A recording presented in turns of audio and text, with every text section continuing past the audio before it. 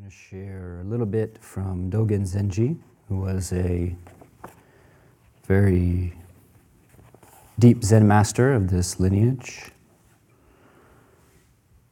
And this is from Body and Mind Study of the Way, an essay called Shinjin Gakudo. Dogen Zenji said, "Now mountains, rivers, earth, the sun, the moon, and stars are heart." I'm using the word heart instead of mind because the word that's being translated is heart-mind, but Westerners tend to think of mind as something that their brain does. And he's talking about a deeper mind than that. Now mountains, rivers, earth, the sun, the moon, and stars are heart.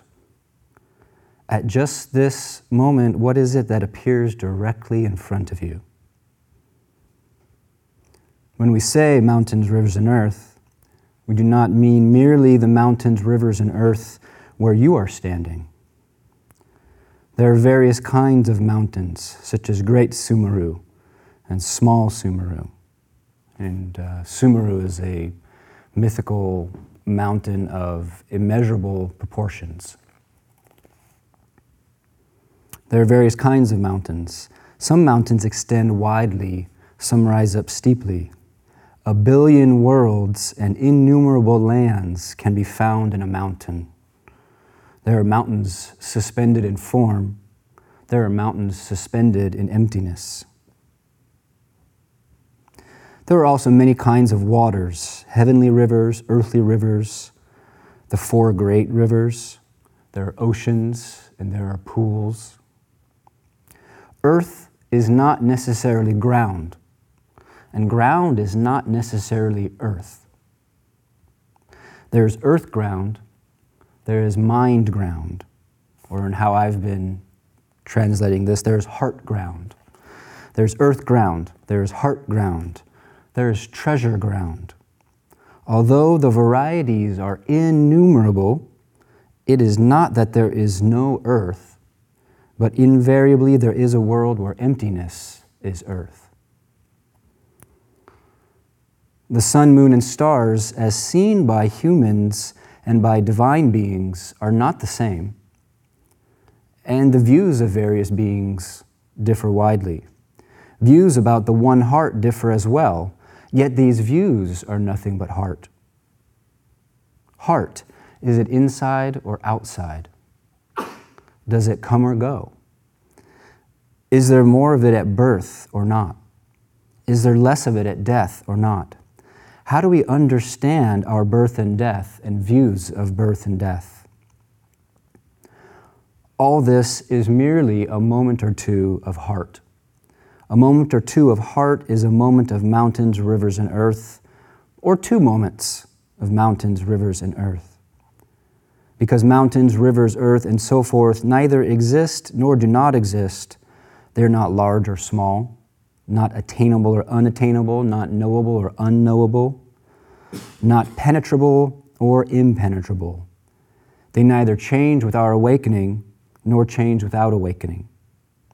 Just wholeheartedly accept and trust that to study the way with heart is this mountains, rivers, and earth heart itself thoroughly engaged in studying the way, not two. This trust and acceptance is neither large nor small. It's neither existing nor does it not exist.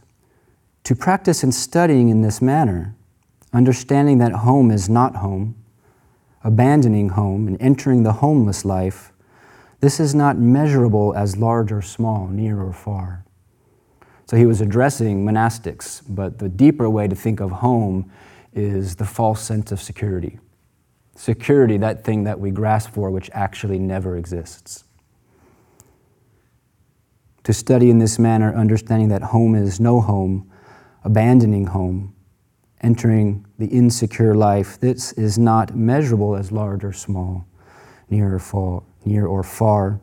It is beyond beginning or end, beyond ascending or descending. Immediately responsive, it benefits the self and others. All this is nothing but the practice of the way.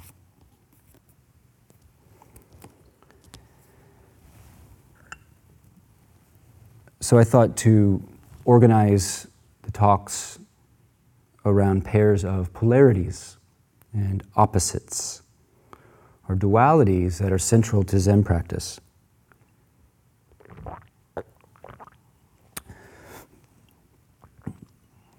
We could say that true nature is flexibility,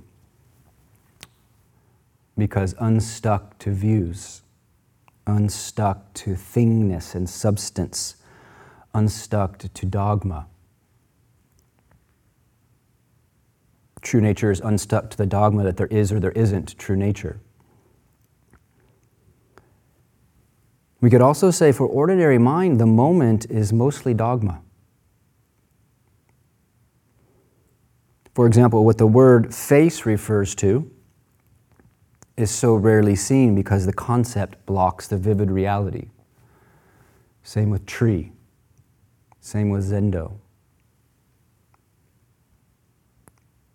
The moment is mostly dogma because we encounter mind.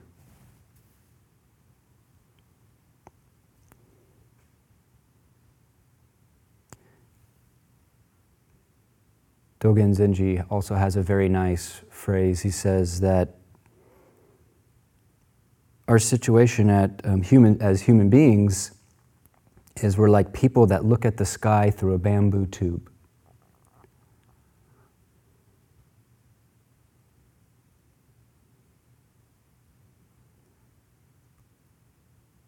And perhaps the first step in practice is to recognize and accept that we look at our lives through a bamboo tube. And the primal dogma that is the buffer between me and a free experience of life is the dogma of I am and I am not. Self-image, identity, that which filters, obscures.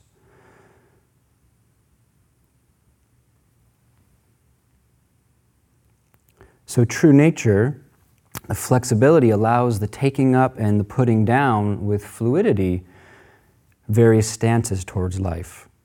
There's the possibility of engaging with teachings non-dogmatically.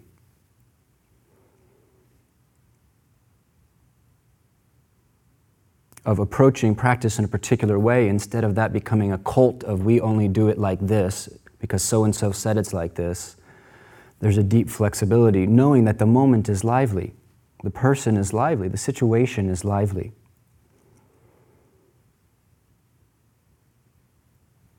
One of the names for the training at Harada Roshi's place is Kufu, creative functioning. Deep flexibility. So the polarities are something we dance in, or you could say we dance as. We see through them, and we see through them. Both are important.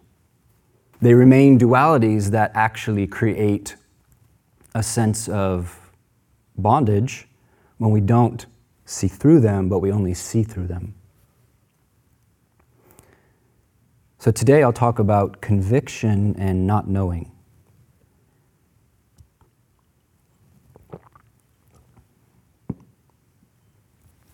A polarity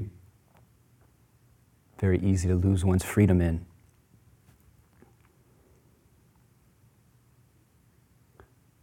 And these are seeming opposites. These are seeming dualities, only so for the habitual discriminating mind. In a way, until we're awake, we live in a binary universe. The discriminating mind is binary. It knows that this is a cup because it's not something else. We know via contrast. Experience is comparison. Everything is referred back to something else, for ordinary, for habitual mind. In other words, we see through, to some degree, what I'm calling a dogma.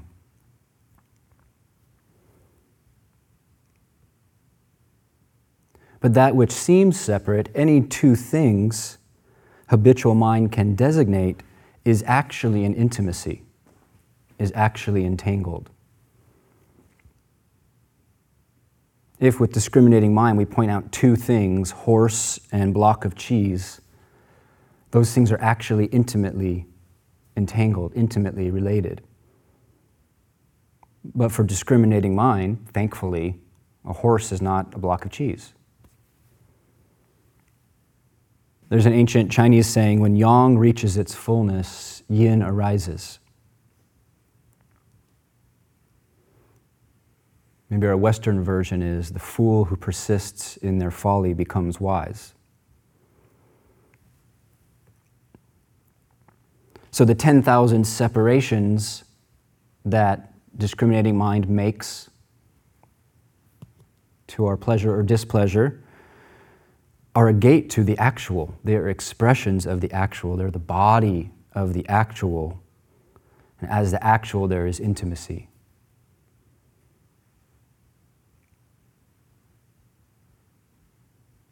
Great teacher Mumon said, all things are a single family. And he also said, all things are disconnected.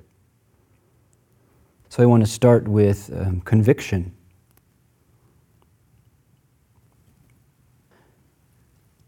Conviction. To be convinced by someone may not be so good. Yet for our own intelligence to be exercised and to arrive at a conviction is an altogether different thing.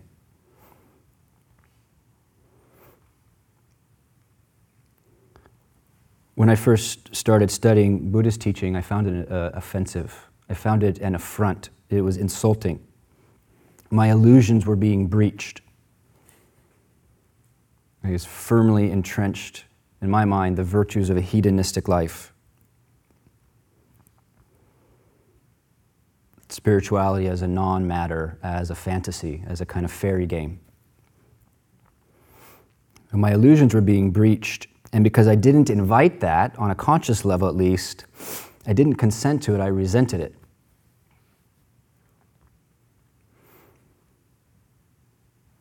Things are holographic in an interesting way. In the different levels of life, they reflect universally. So, for example, whatever threatens our life brings out tooth and claw in its various forms. But to engage spiritual life sincerely is a real threat to the life of delusion, which just as much as a body or a subculture or a nation hungers for sustenance, it seeks to reproduce. The lifeblood of self-centeredness wants to live, and anything that threatens that, tooth and claw. Just think about the times when a teacher was confrontive rather than merely supportive. So true teaching will, and Trungpa Rinpoche said, often be, or he might have said always, but true teaching will sometimes be offensive. Especially if we're not hearing it as, oh yeah, those people who do that deluded thing. Yeah, I've heard about them. Those kind of practitioners. It's really only true teaching when we take it to heart, to this one. That's when it's true teaching. When we abstract it, its import is lost. So true teaching will often be offensive to something in us. What is it in us that is offended? The non-offense, so what if you're offended or you're not offended? The real thing of import is when there's offense, what is offended? That's useful. Then offense is a gift.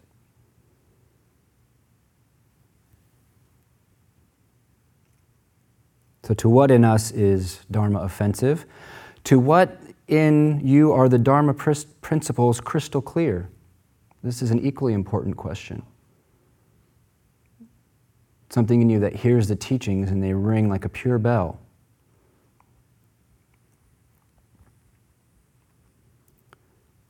So I want to talk about some of the Dharma principles that in my education, conviction has been skillful. But none of these principles are the unique discovery of Buddhism. Some guy wrote a book called Buddhist Exceptionalism, about how Buddhists love to think that Buddhism is this special thing that no one has ever thought of, the different truths in it. These principles are everywhere.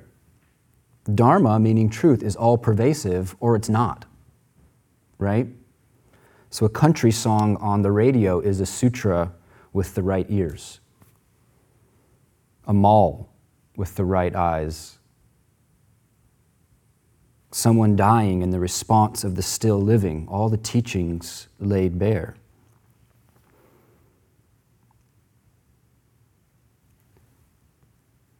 So the teachings in a way are just to amplify something. You know, if you've ever seen somebody work a studio mixing board, every frequency in a bandwidth of sound can be isolated and it can be turned up. It can be highlighted. It can be pulled out of the mix and made to ring more clear. That's what teaching is. It's never something you don't know at some level.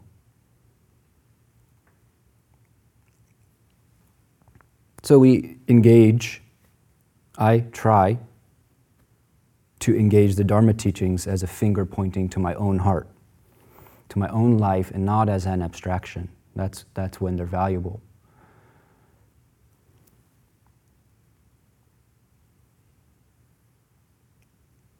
And I think each of these we could spend a very long time exploring and clarifying, and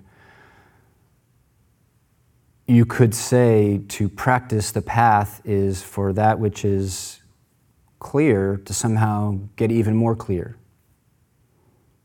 or for that which is murky to gradually get clear.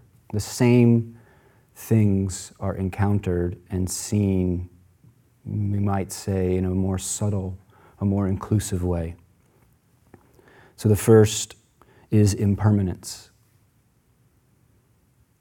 Everything is going away. Nothing can be held onto. In fact, the mere idea of possession is foolish. Nobody has anything. There's no haver, there's no had, there's just occurrence. And think about all the lust and grasping that goes into acquiring a big fancy house. Well, according to Dogen, that's just a moment or two of mind. It's just experience. Whatever configuration your life is, hell or heaven, is just experience. It never can become more than that. This is the way things are made. This is the universe. It's experience. It's moments of heart.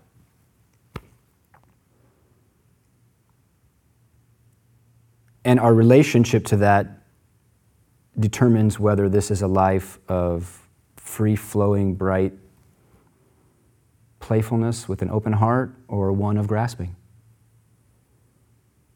This basic groundlessness that we are apparently born into.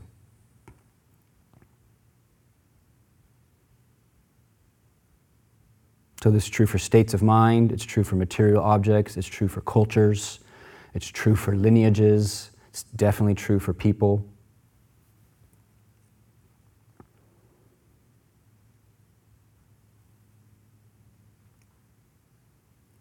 And it's poignant to think, all of us, if we value the spiritual life, to reflect that the amount of time left to engage that spiritual life is quickly dwindling. Because it does take physical health, it does take energy. It's very humbling. I had COVID recently, and it's very humbling to see that when physical health is compromised to a certain point, all my notions of practice, at least what I conceive it to be, are really stripped away. And we may be carried by the reverberation of the practice we've done. Yes, that's exactly why you do it while you have the vitality.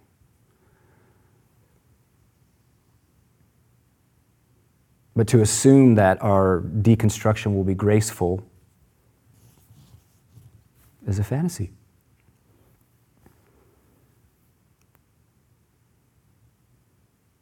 So we want to make impermanence not a sour base note that underlies everything, but that which liberates. Look at it from one angle, it's all loss. From another angle, it's a life of pure creativity. There's not a moment of stagnation. And as practitioners, we are consciously turning, well, we include them both. So that takes me to the next principle, which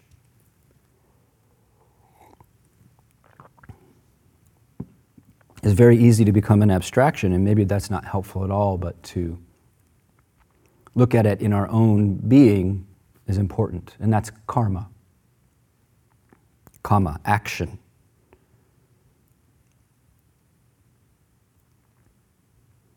Imagine that there was an immense network of artists sculpting your life.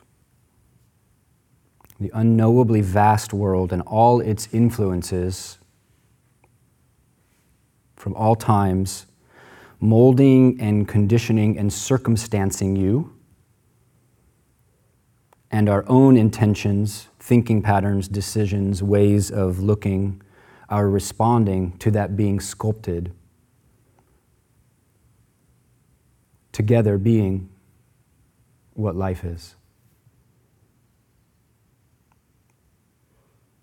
And this looks very different, having some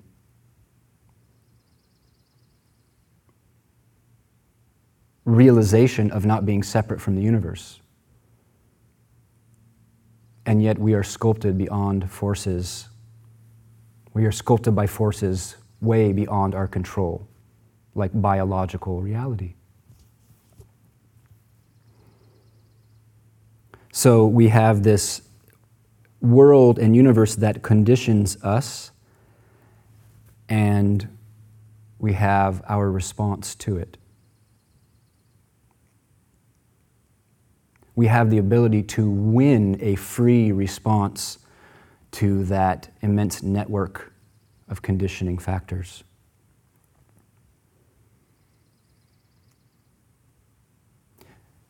This moment's mind has innumerable factors of how it came to be the way it is. But a lot of them have to do with actions that we take unconsciously. The teachings of karma are basically saying, don't believe that your mind, your body, and your actions in the world are a consequence-free zone. You are sculpting your future self, if not the culture, if not the universe. You are doing so. This state of mind right now is evidence of that.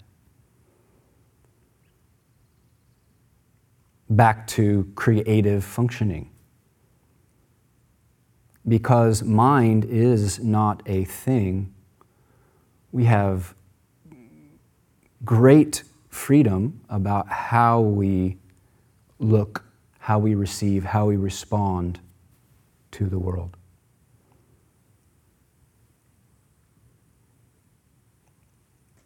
And that's the place that the teachings encourage is the wisest investment of a human being's happiness capital.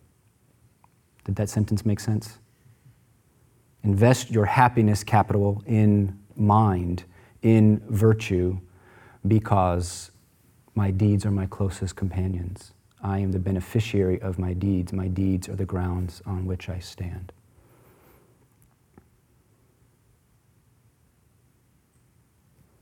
And impermanence and karma are hard to separate from the truth that suffering sucks. It sucks. Feeling trapped by life sucks. Knowing that you're going to lose everything sucks. Feeling like you are not actually free in your decisions sucks. Loving things that you will lose sucks. That feeling in the heart of restlessness that doesn't go away even in the midst of divine beauty of this world sucks. And we know that.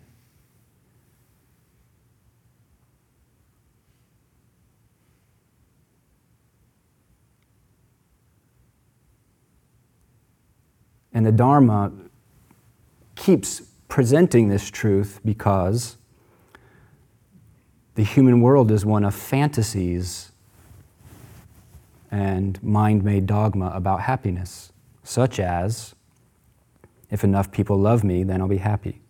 If I have enough followers, then I'll be happy. If I have enough money, then I'll be happy.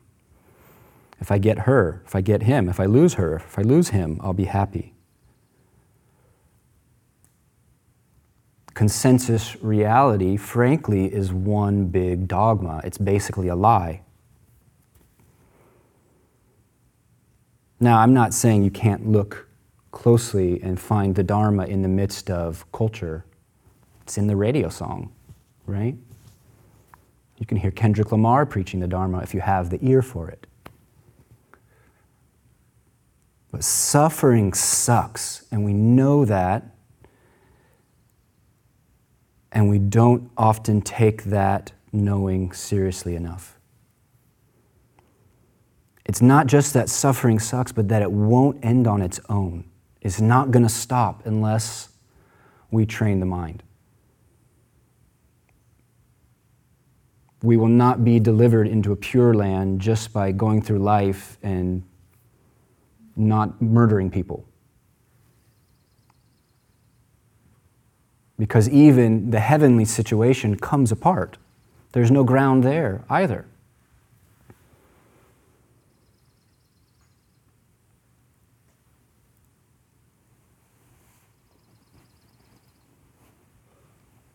For karma, it's self-replicating. It's like a virus.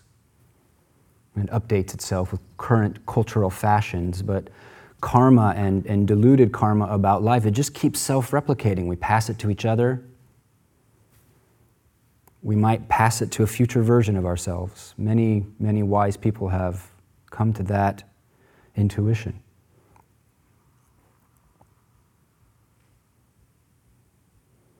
Another way to say all of this is that the mind, heart, is the source of liberation and the source of bondage.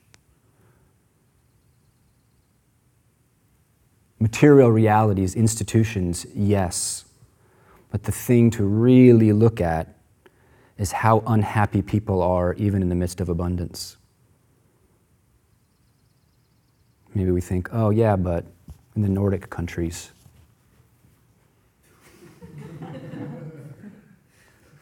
Universal health care. I don't think so.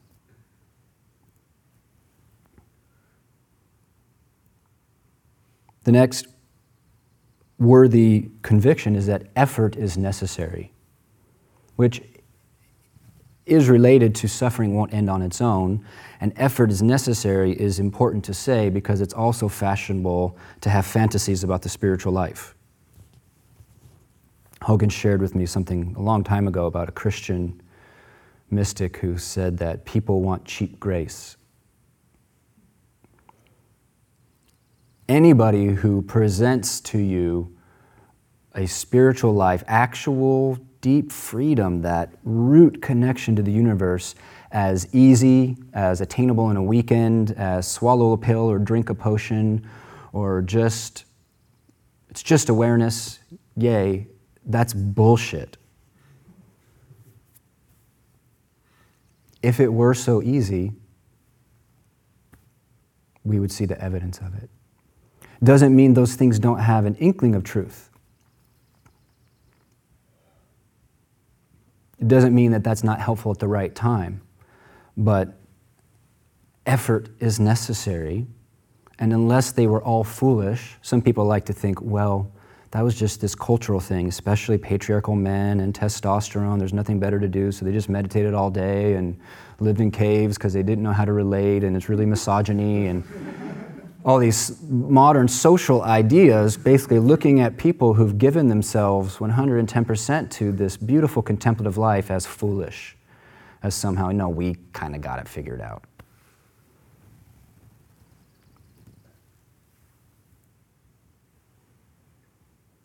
And maybe it's helpful to look at how patriarchy and misogyny and culture has compromised or shaped spiritual path. Yes, but I think a worthwhile conviction is that there is no cheap grace.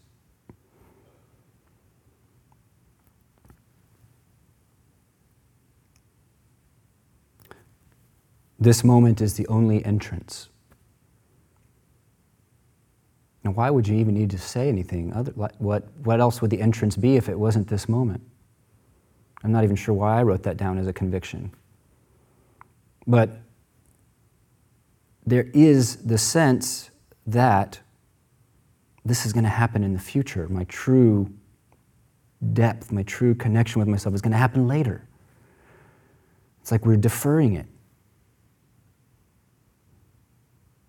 It took me a while to discover the way I was ungenerous with my energy, the way I was trying to articulate earlier. We begrudge the moment our energy, holding out for the good thing, holding out for the moment that's finally worth fully being here with our whole self.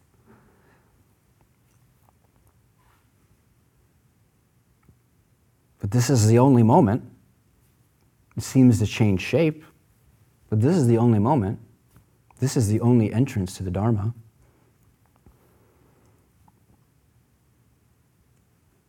Now, is just being here in this moment the Dharma? No.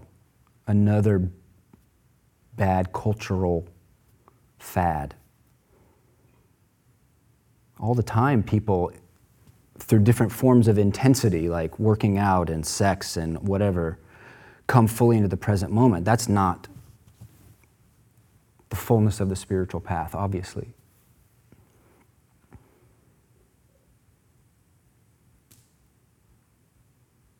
Maybe a better way to say it is not just that this moment is the only entrance, but this moment, this body, the one that has a belly ache, the one that is fatigued, the one that has creaky joints, this body is the perfect and actually ideal path moment. That's the thing worthy of being convinced by. Again, you know that fantasy of, well, not this period. I'm kind of just going to coast. I'm just going to daydream a little bit or do one of those little zazen naps. Because I'm too fill in the blank. And that can be a narrative we catch, and that can be subliminal. Our tradition, and maybe all spiritual paths that have developed in fullness, have confidence in Buddha nature. They might not call it that. The sense that actually this is luminous. Actually, this is free. And that what we take ourselves to be is just some kind of impossible mistaken identity. We've mistaken a wave for the ocean.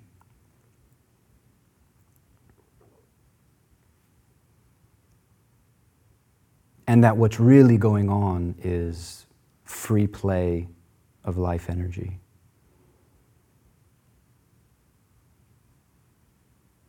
What's really going on is just a profound gift of wakefulness. Absolutely nothing amiss. And as a conviction, this is practicable because the masters have said, it's in you. It is in you without exception. And all we need to be concerned with is what is covering that up.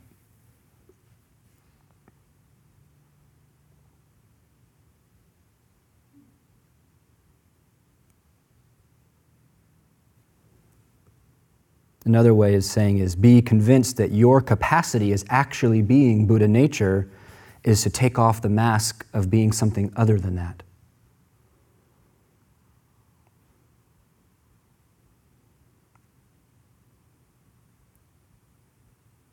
Because we can't actually experience the self that is not free, what's there? What's the actual situation?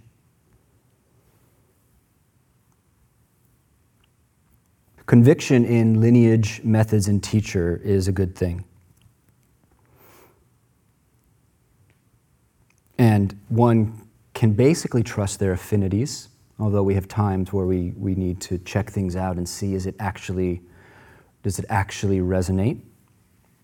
Is it useful given my disposition? A very modern ability to do so, but nonetheless. People have taken these principles to heart, they have put them into practice, and have had a meaningful, tangible, observable change of heart, meaning you can observe it. And we should try. We should look at people who've done this for a while and say, what happened to them? Is there something I see there that gives me some confidence that there was something that has happened? There's something has been brought forth by this tradition or by such and such a teacher. Tricky thing is our judgy mind either refuses to see it or our adulation mind believes it's there when it might not be. But there's a way in which we really can be touched. Our faith is sparked. We know with a different part of ourselves.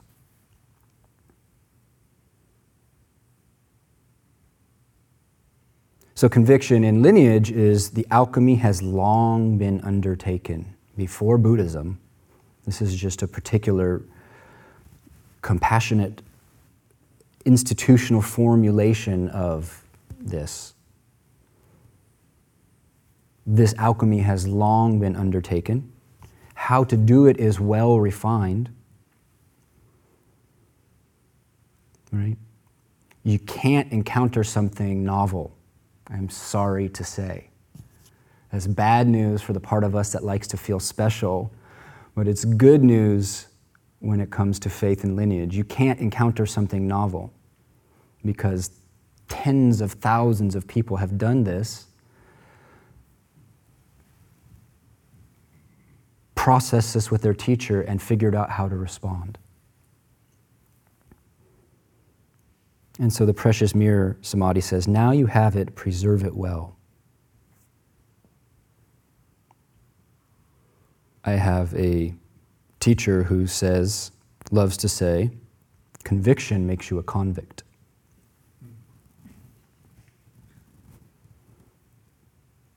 It's not too difficult to observe that in the people who we think are wrong about things.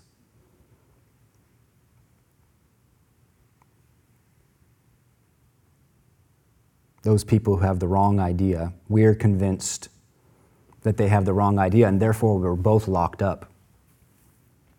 Conviction makes you a convict. But what if there's humility flowing in parallel? What if there's a way to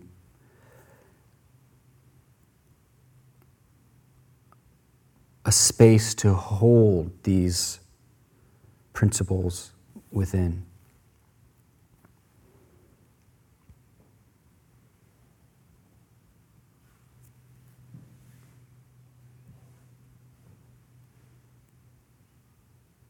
Not knowing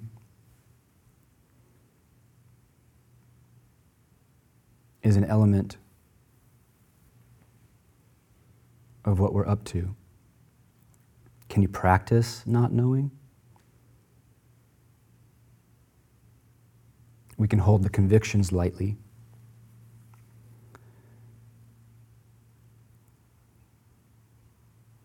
Isn't spiritual life deeper than any idea, any approach, any system? Isn't the world, the universe, deeper and larger than any idea, even these ideas? Can this vast, wide world be encapsulated in any notion, any view? Back to the bamboo tube. Even if I recognize the tube, I put down the tube, the sky is vast.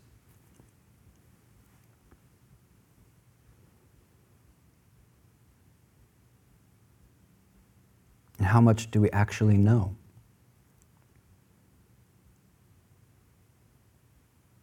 If our existential situation is that this moment is what is tangible, if you could even say that, is tangibly present, what does that say about how much we feel we know?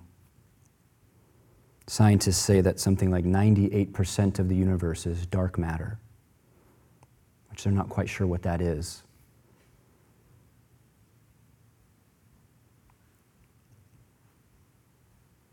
The right life has not been authoritatively decided, has it? Who's the authority on a life being right? The right moment, the right experience, the right path.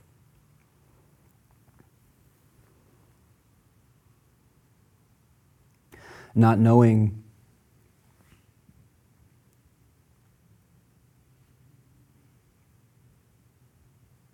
maybe we could say it's not needing to know. That's something we can work with, not needing to know.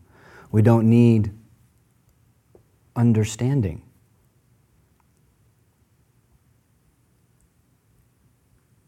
To do this practice.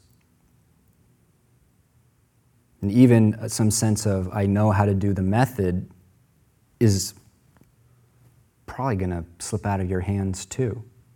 And that's not a bad thing. We don't need to understand. We don't need to have a position about how we're doing. We don't need to succeed. Who said we need to succeed, and who would tell us whether we did or not? In the vast sky, what would the standard be of succeeding at spiritual life, or succeeding the Dharma, succeeding at life? And we don't even need an aspiration towards an ideal in the moment of practice, especially in sesshin. We're just immersing, just staying nestled in this unbroken moment.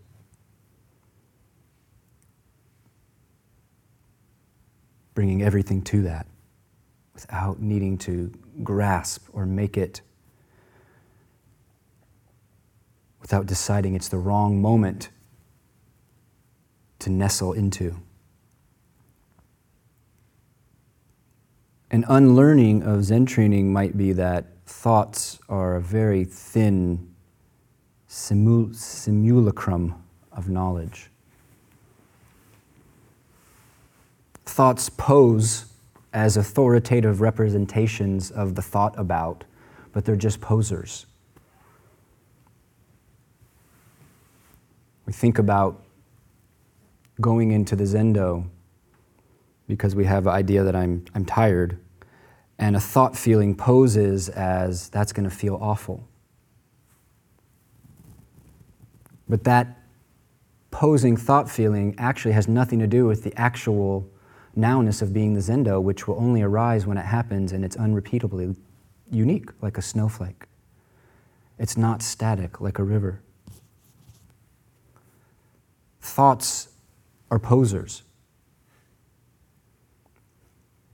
To embrace that really helps our meditation. There's a time when we use the mind, of course, but to really recognize its limits.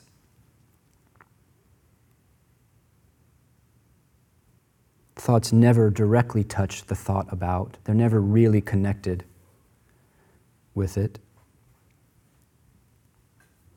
And related is who knows how other people are doing? From where did the certainty come that other people are doing it wrong?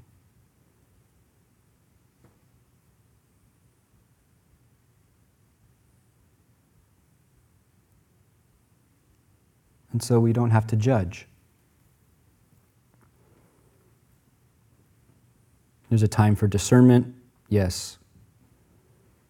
But generally, especially in the thick of practice, as things start to cook, as we encounter our agitation, generally judgment is just the bamboo tube. We look at somebody through a very narrow lens, whether that's this somebody or somebody we feel is separate from us. An old venerable practice to antidote judging others, and maybe even deeper than just antidote judging, is to see everyone as a Buddha. Take our tendency to project onto people, ooh, he's really Zen. And that guy didn't have it.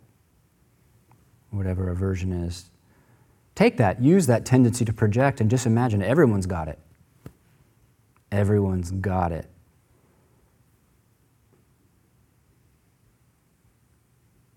Everyone is the universe just being itself. There's no place for judgment to land.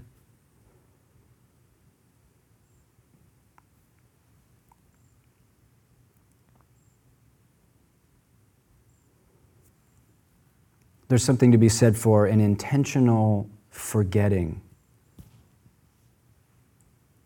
as a leaning into not knowing.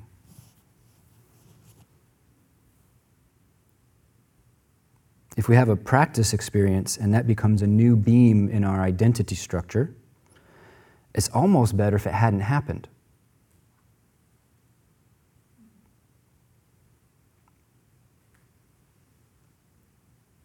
Dogen Zenji said, moment by moment, body and mind appear and disappear without abiding.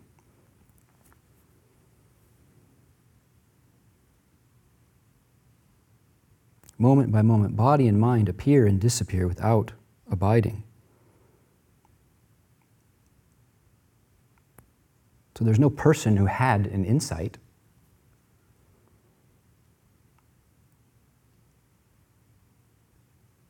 It wouldn't be desirable for there to be so, because the Dharma is moment by moment. Body and mind appear and disappear without abiding. Yet, Dogen Zenji says, the power of practice always matures. So we forget the thoughts about what we've been through, what we've experienced. But the richness, the energy, the ways we were truly touched are not something we have to worry about losing.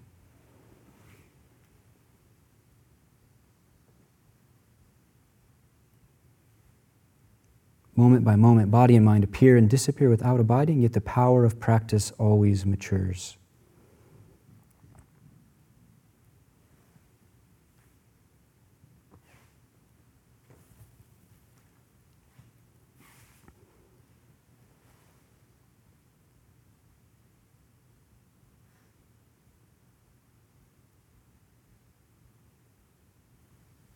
So for just a few moments now, see what it's like just to let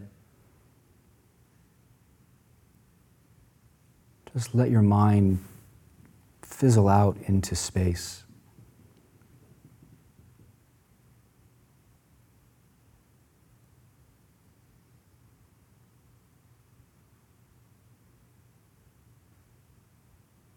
Just letting thoughts and perceptions and images permeate, dissolve into the space of the room like a sugar cube in water.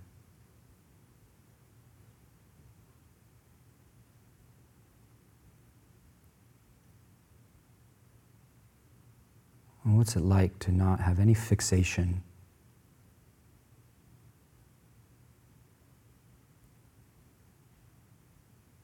And yet there's engagement. Engagement without fixation.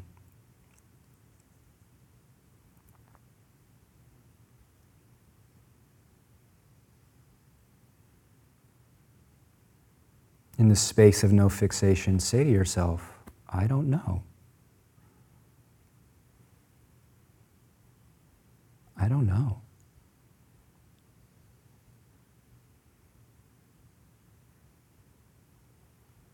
Or maybe you try, I'm not sure.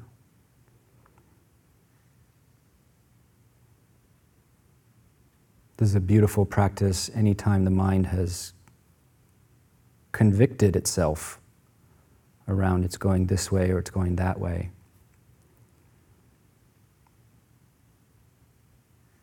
I don't know how my practice is going.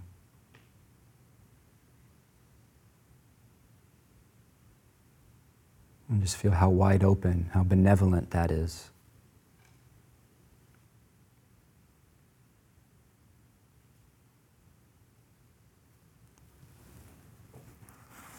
I'll close with a short poem.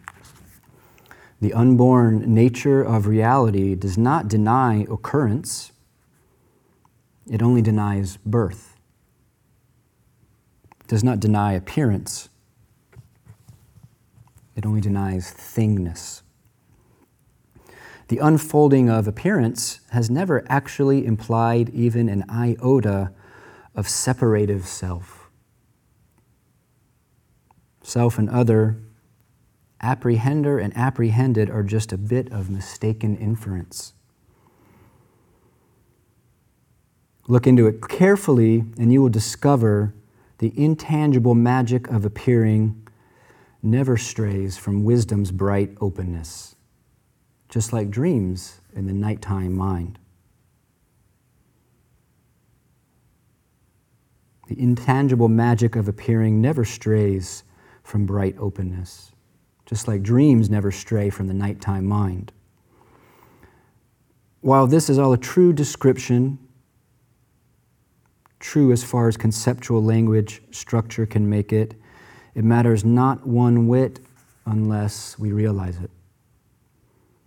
Making it real in body, mind, heart, and perceiving. The path exists for this purpose and no other. Body longs for the love known at the dawn of wisdom. A love known in and as life when wisdom dawns. Mind longs for the silence at the end of confusion. Feeling longs for the tenderness and simplicity when ego-centeredness ends. Be ever so careful how you shape the longing that is your life. Be ever so careful how you shape the longing that is your life. Ordinary longing crafts death from living. Spiritual longing makes even greater life from death. Thank you for your practice. I delight in this endeavor with you, truly.